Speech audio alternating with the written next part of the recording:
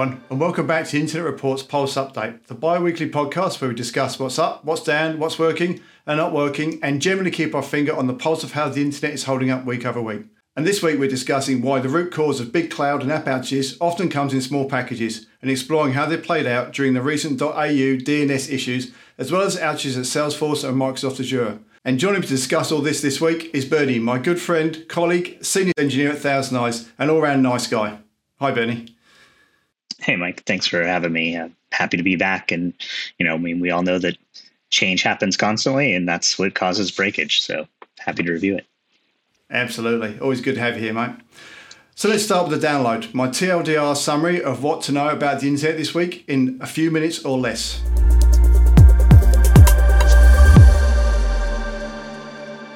When it comes to outages, often a seemingly minor issue can cascade into something much bigger.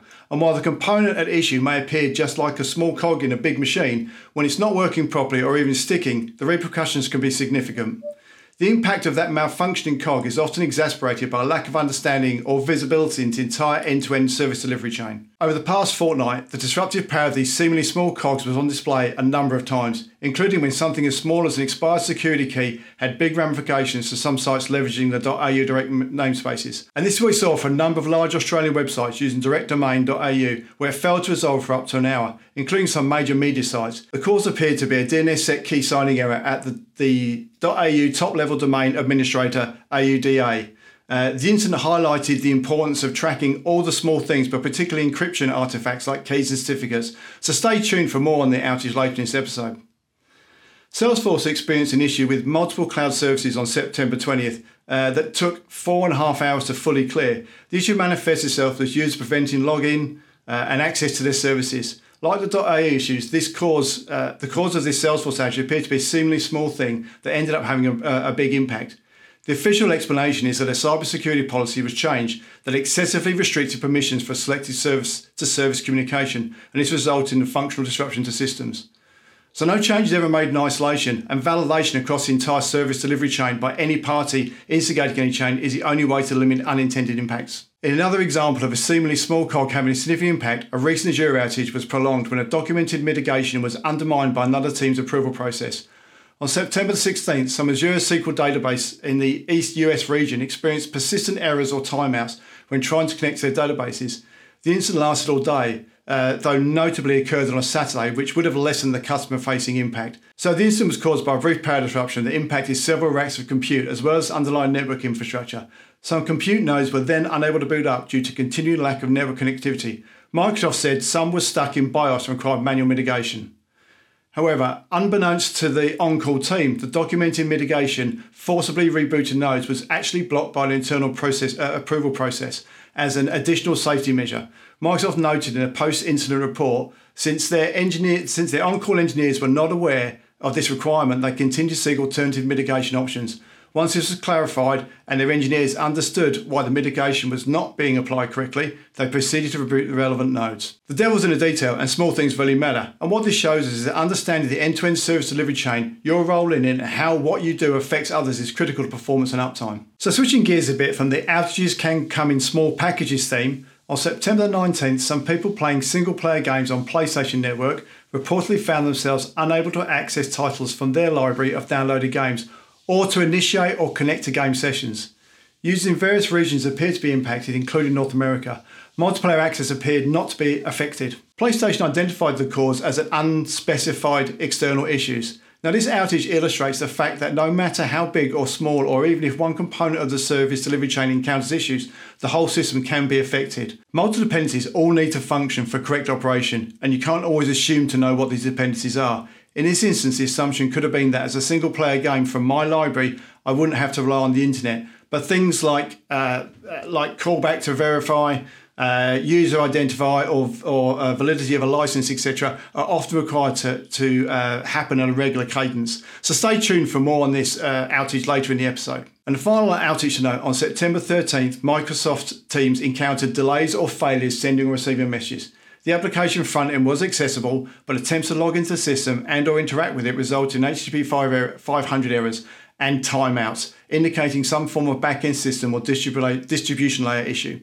The impact appeared primarily limited to users in North America, and the problems were ultimately resolved by rerouting the impacted traffic to healthy infrastructure to alleviate the impact. So the quicker you can determine the fault domain in the context of the user experience, the quicker you can mitigate or work around an issue. So that's it for the download for this week. And as always, we included chapter links in the description box below so you can skip ahead to sections that are most interesting to you. And if you haven't subscribed yet, we'd love if you take a minute to hit the subscribe button right now. It really helps us out and makes sure that you're the first to know when a new episode drops. And if you're interested in more outages and analysis like this, definitely encourage you to check out our Internet Outages timeline, which covers several notable Internet outages and application issues from the past year, along with the lessons they leave. And we'll include a link to that in the description box below.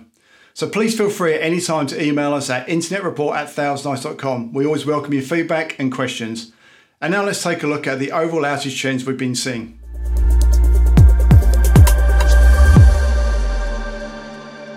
So global outage over the 2-week period from September the 11th to 24th initially rose from 184 to 229, which is a 24% increase when we compare that to September the 4th to the 10th. Now this was followed by a 15% decrease the following week, with observed outages dropping from 229 to 194. Yeah, Mike, I mean, I think it is interesting, to see the U.S.-centric outages reflecting that same pattern, initially rising from 91 to 107, and which was, an 18% increase when compared to September 4th through the 10th. Then they dropped from 107 to 83, the next week, which is about a 22% decrease. Yeah, absolutely. And I know we've talked about this in previous episodes, but this pattern is reflective of previous years, where Thousand Eyes observed this increase in outages into September, with an increase in total number of outages rising as we head deeper into September, essentially past that September US Labor Day holiday weekend. Now, it looks like many of these outages could be caused by routine scheduled work or maintenance efforts, because a large proportion of these disruptions we see appear to occur outside of what we would term typical business hours. Yeah, that's so true. I mean, the timing of outages definitely seem to suggest they might be around some related type of maintenance work. I mean, a lot of times, with holidays and things, you try to capitalize on when you can do those outages. Typically, they occur while I'm trying to do work because I like to work late at night, which kind of takes me off. But at any rate, scheduling a time when many users will be offline is what carriers try to do and focus on, which probably makes it rough on their NOC team. But at any rate, another interesting trend that I wanted to highlight is that, in September 11th through the 24th period, as the third consecutive fortnight we've seen, U.S.-centric outages account for 45% of the total observed outages, which is a considerable amount. I mean, this also continues the trend with U.S.-centric outages making up at least 40% of the observed outages, which has been the case since April, except during the July 31st through August 13th period. Yeah, that's really interesting. That's a trend we're keeping our eye on, because if I go back on previous years, we sort of saw this increase in the early part of the year, and then we sort of dropped around 35. So by the end of the year, we average around 40%. But this year, we seem to be trending up. Now, we'll look into that further as we go through. But for the moment, we're just going to keep an eye on it to see what happens.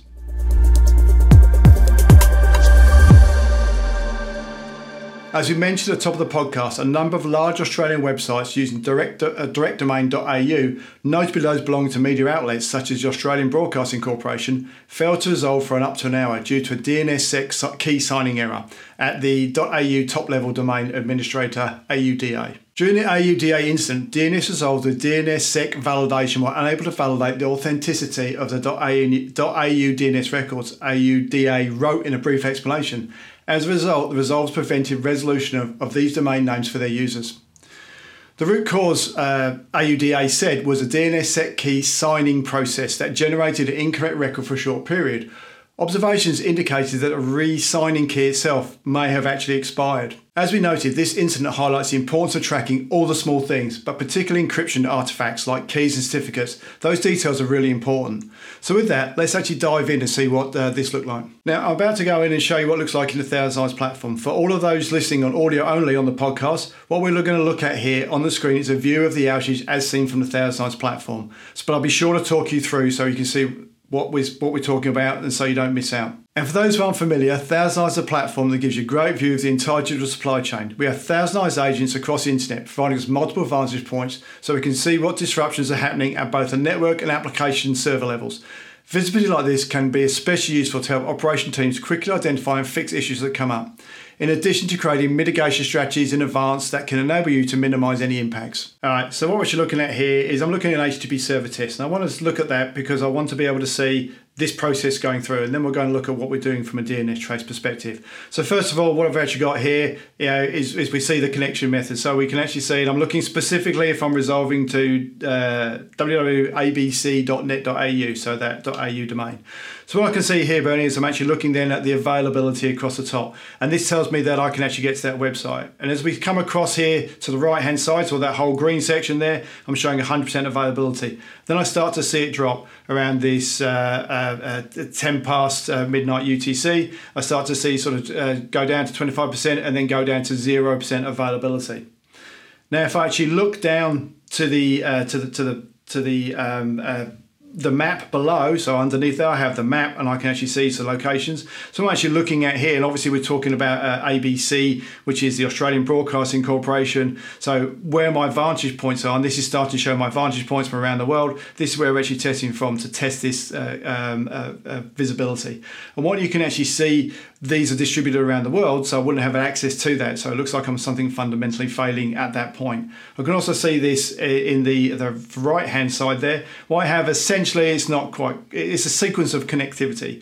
So I'll actually sort of resolve the name first of all, and then I go through and do the connect before I actually then start to sort of connect through up to layer 4 and then start to exchange information and access the site, as it were. So straight away here I can actually sort of see it's failing at that DNS level. I can see it's there, so this is where I need to look. I could go in then look at the network path, but all it would tell me was that I can't resolve it, so therefore I'm not even going to look to a path because I don't know how to get there. So let's actually now just take a look at what that looked like from a DNS trace perspective. So what we're looking at now, Bernie, is we've actually gone into an actual DNS trace. So what this is actually looking at that process. So actually what we go through to kind of resolve the name as we sort of build up through from there. And what I can actually start to see here is then if I actually look again, I see that same outage. So again, I'm looking at availability. You can see on the other side there, specifically what I'm looking at, here's a DNS trace in that pane on the outside. But just very quickly, if I actually sort of come out from there, I can actually sort of see the trace actually go through to see it. So I can see here, what I've done is I've populated another window. And what this is telling me is a processes. So I can see all the names going through right through to the authoritative server as I go through to sort of look to these actual names as I resolve them through there. Now again, just quickly, if I just jump then straight into where we see that outage, what I actually see is, first of all, I can see some of the servers could be reached, the error message I'm seeing in the status, but then I look at that and I can cut down to that authoritative server, no servers could be reached. I can't actually get there, therefore I can't resolve it, which is why we're seeing that failure. So DNS is one thing, Bernie. When we actually start to talk about that connectivity that we get, so we say, yeah, as you said, fundamental issue where I actually can't reach it, but there's two processes going on here. So one is we actually need to resolve the name, but can you just talk us through what we mean when we talk about a DNSSEC? Yeah, so DNSSEC was really designed to provide more secure DNS. So it's basically using a public key cryptography method. Assuming that client, requests an A record, like in this case, that record for say acmehero.com for validating that local recursion server, it's going to go through the regular steps like a DNS server would. And that normal recursion process occurs beginning at the root and moving all the way down, which is what we're able to show here is those, root servers and the fact that it's not coming back. And if that signature is invalid or, expires or doesn't show up, then it's going to be basically ignored. So you wouldn't get the resolution for that with the RSIG associated with the A record for acmehero.com. And, that recursion process and those authoritative servers and the DNS key record, that's all tied together and really is what creates that extra layer of security associated with these domains. So that's basically, as you said, to sort of validate, to make sure that who I say I am is who I am. So I'm authorized to actually be able to tell you this is how you get to, in this case, abc.net.au going through there. Exactly. And it helps reduce, things like DNS poisoning, things like that, that could occur, just making it overall a more secure methodology around DNS. Yeah, absolutely. An interesting thing around this is just so that's a method there, and it's sort of protect us to going on from a DNS point of view, totally valid, and there's a lot of it out there. But interestingly, this would have shown up as a DNS error. We talked about it being DNS. It's only when we actually look at the details into the trace that we start to see what's going on here, and then we'll actually go through, and you can actually see then if you actually look to sort of resolve that. And because it was happening in Australian daytime, I could actually see what was going on, and we could actually then see the certificate sort of being rejected when you looking at that process, or not validated more accurately there. So the point I'm trying to make in that ramble there is that this was something sort of that is fundamental to DNS, but not DNS itself, but it manifested itself in a DNS issue. Exactly, which is important to have, not just as you show the HTTP server test, but have a DNS server test and the trace test to back it all up and combine those together in your troubleshooting methodology. As you mentioned before, like the small cog kind of piece, and this would be kind of that foundational cog. Yeah, absolutely. And next, what I really want to talk about is the PlayStation network outage. So Bernie, can you give us a quick overview of what we saw there? Yeah, so on the 19th, single players, on the PlayStation Network, reportedly found themselves unable to access, titles from their library or the downloaded games that, they initiate, an online connection for those game sessions. So users in various regions appeared to be impacted, including North America. Multiplayer access appeared to be unaffected, but anything that needed to have that, digital check-in with the store was definitely having some issues. PlayStation did report some unspecified external related issues as the root cause, but didn't specifically name any third-party provider. Yeah, that's a great overview, Bernie. And sort of adding on that, what I wanted to do is a few things that we observed about the outage in the Thousand Eyes platform. So we're going back into Thousand Eyes platform. Here we're looking at an HTTP server test as we were sort of before. But really want to show a couple of things here. So again, I'm looking at availability. Interestingly here, we see it chopping. Right, so we can actually get there. The difference between that is if we actually look then down to the bottom view there, where we have the map and the table and the reachability. What we're actually seeing then is we're seeing that sort of failure, or the errors, I should say, rather than failure. We're seeing them at the HTTP and the receive level. So what that tells me then is, again, I'm looking at something, I can actually reach a network, so I'm actually able to resolve the name, and actually then go into the back end, and I can actually, this is where the problem is. It's where I'm having some sort of connectivity within that back end system there, or in this case, sort of the external provider where that's actually hosted. Yeah, the status by phase really helps set the stage right away, just with a visual cue of like how far do we get in that connectivity with the three-way handshake and DNS and all those pieces. It's really important. Yeah, absolutely. And just another thing I want to point out, we've heard anecdotally this sort of impacted North American users there. But again, if you're looking at our map there, we can see sort of vantage points we talked about from around the globe. This is where we're running tests for. Now, what we're saying here is that if someone had been connecting from those locations, it doesn't necessarily reflect the users themselves, but this is saying if you were coming in from that area there, you would have potentially had this issue or experienced the same degradation there. So this is what we had. But the fact then, anecdotally, we're talking about it from a North American perspective. I said it came out for report. Might have been something to do with time of day, although, much like yourself, Ernie, these people are sort of 24/7, the system there. So that's less likely to be an issue. It may well have been something, and again, it's difficult to speculate there, but it might have been something to do specific to that group of users and their identification, their verification, the licensing, how that was set up there. Exactly. And I mean, you start to see a trend of a lot of these online-based authentication backend services, right? And, if you don't have full stack observability associated with it and those things start to go sideways, you don't really have the backend visibility to be able to tell, like, hey, is this the API gateway or some key or something like that that's broken, or some microservice that maybe didn't scale properly, things like that. Yeah, and that's actually a really important point, because this then comes in saying that we're talking about FSO, we're looking into those sort of back ends. You have to be able to own it. But if I don't own the application, such as in this PlayStation, I need to be able to understand those complete chains. I need to be able to understand specifically what's going on. So we're talking about PlayStation Network here, we're talking about gaming, those things, but the same situation can occur within a business SaaS. So the points you've just talked about there, sort of the verification, the identification, the back end license or authentication, in the old days, when I'm going to drag you into my age bracket now, Bernie, when we were sort of starting up, if we had software, we downloaded it, we verified the license key once, and then that away it went. Here, what we're doing is we're relying on this internet connection, because you're constantly having to validate against that license as it goes to make sure that we haven't swapped out the license key, or that we are still a valid user using it from that system that hasn't been taken over by somebody else. Exactly. I mean, that transition to basically network-based authentication for licensing was a vast improvement. I mean, I remember the old crypto keys you had to plug in the back of a server, and that'll date me as well. But, if that went bad or something, or if somebody knocked it off, then all of a sudden your software just stopped working for everybody. I hated those things, and I was really happy about the network-based license piece, but things like this really shine the light on where those failures can occur.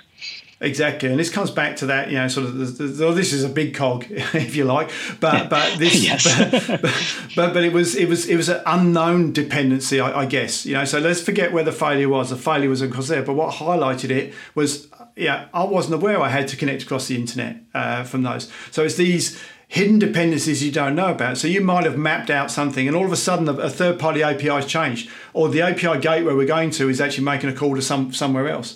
Now, if I'm unaware that I actually have to rely on that particular dependency or that third-party external system for my application to function correctly, then I'm chasing my tail. All I know is it's down, I've got angry users complaining, and we're not going anywhere. Yeah, I mean, this is a classic page out of the SRE handbook. Absolutely. So Bernie, it's been an absolute pleasure, and I really hope to have you back on again really soon. Super stoked. Thanks, Mike. I mean, this was great to review the latest outages and some of the trends. And we could talk about old times as well, which is always good. Exactly. That's the reason I have gray hair. That's it. So that's our show. Please like and subscribe. We really appreciate it, and it's valuable to us. As if I mentioned at the top, it not only does it ensure that you're notified as soon as a new episode is available, but it really helps us shape the content of the show for you. Follow us on X, formerly Twitter, @ThousandEyes, and any questions, feedback, guests, just general information you want to provide to us, please send us a note at internetreport@thousandeyes.com. And so until next time, goodbye.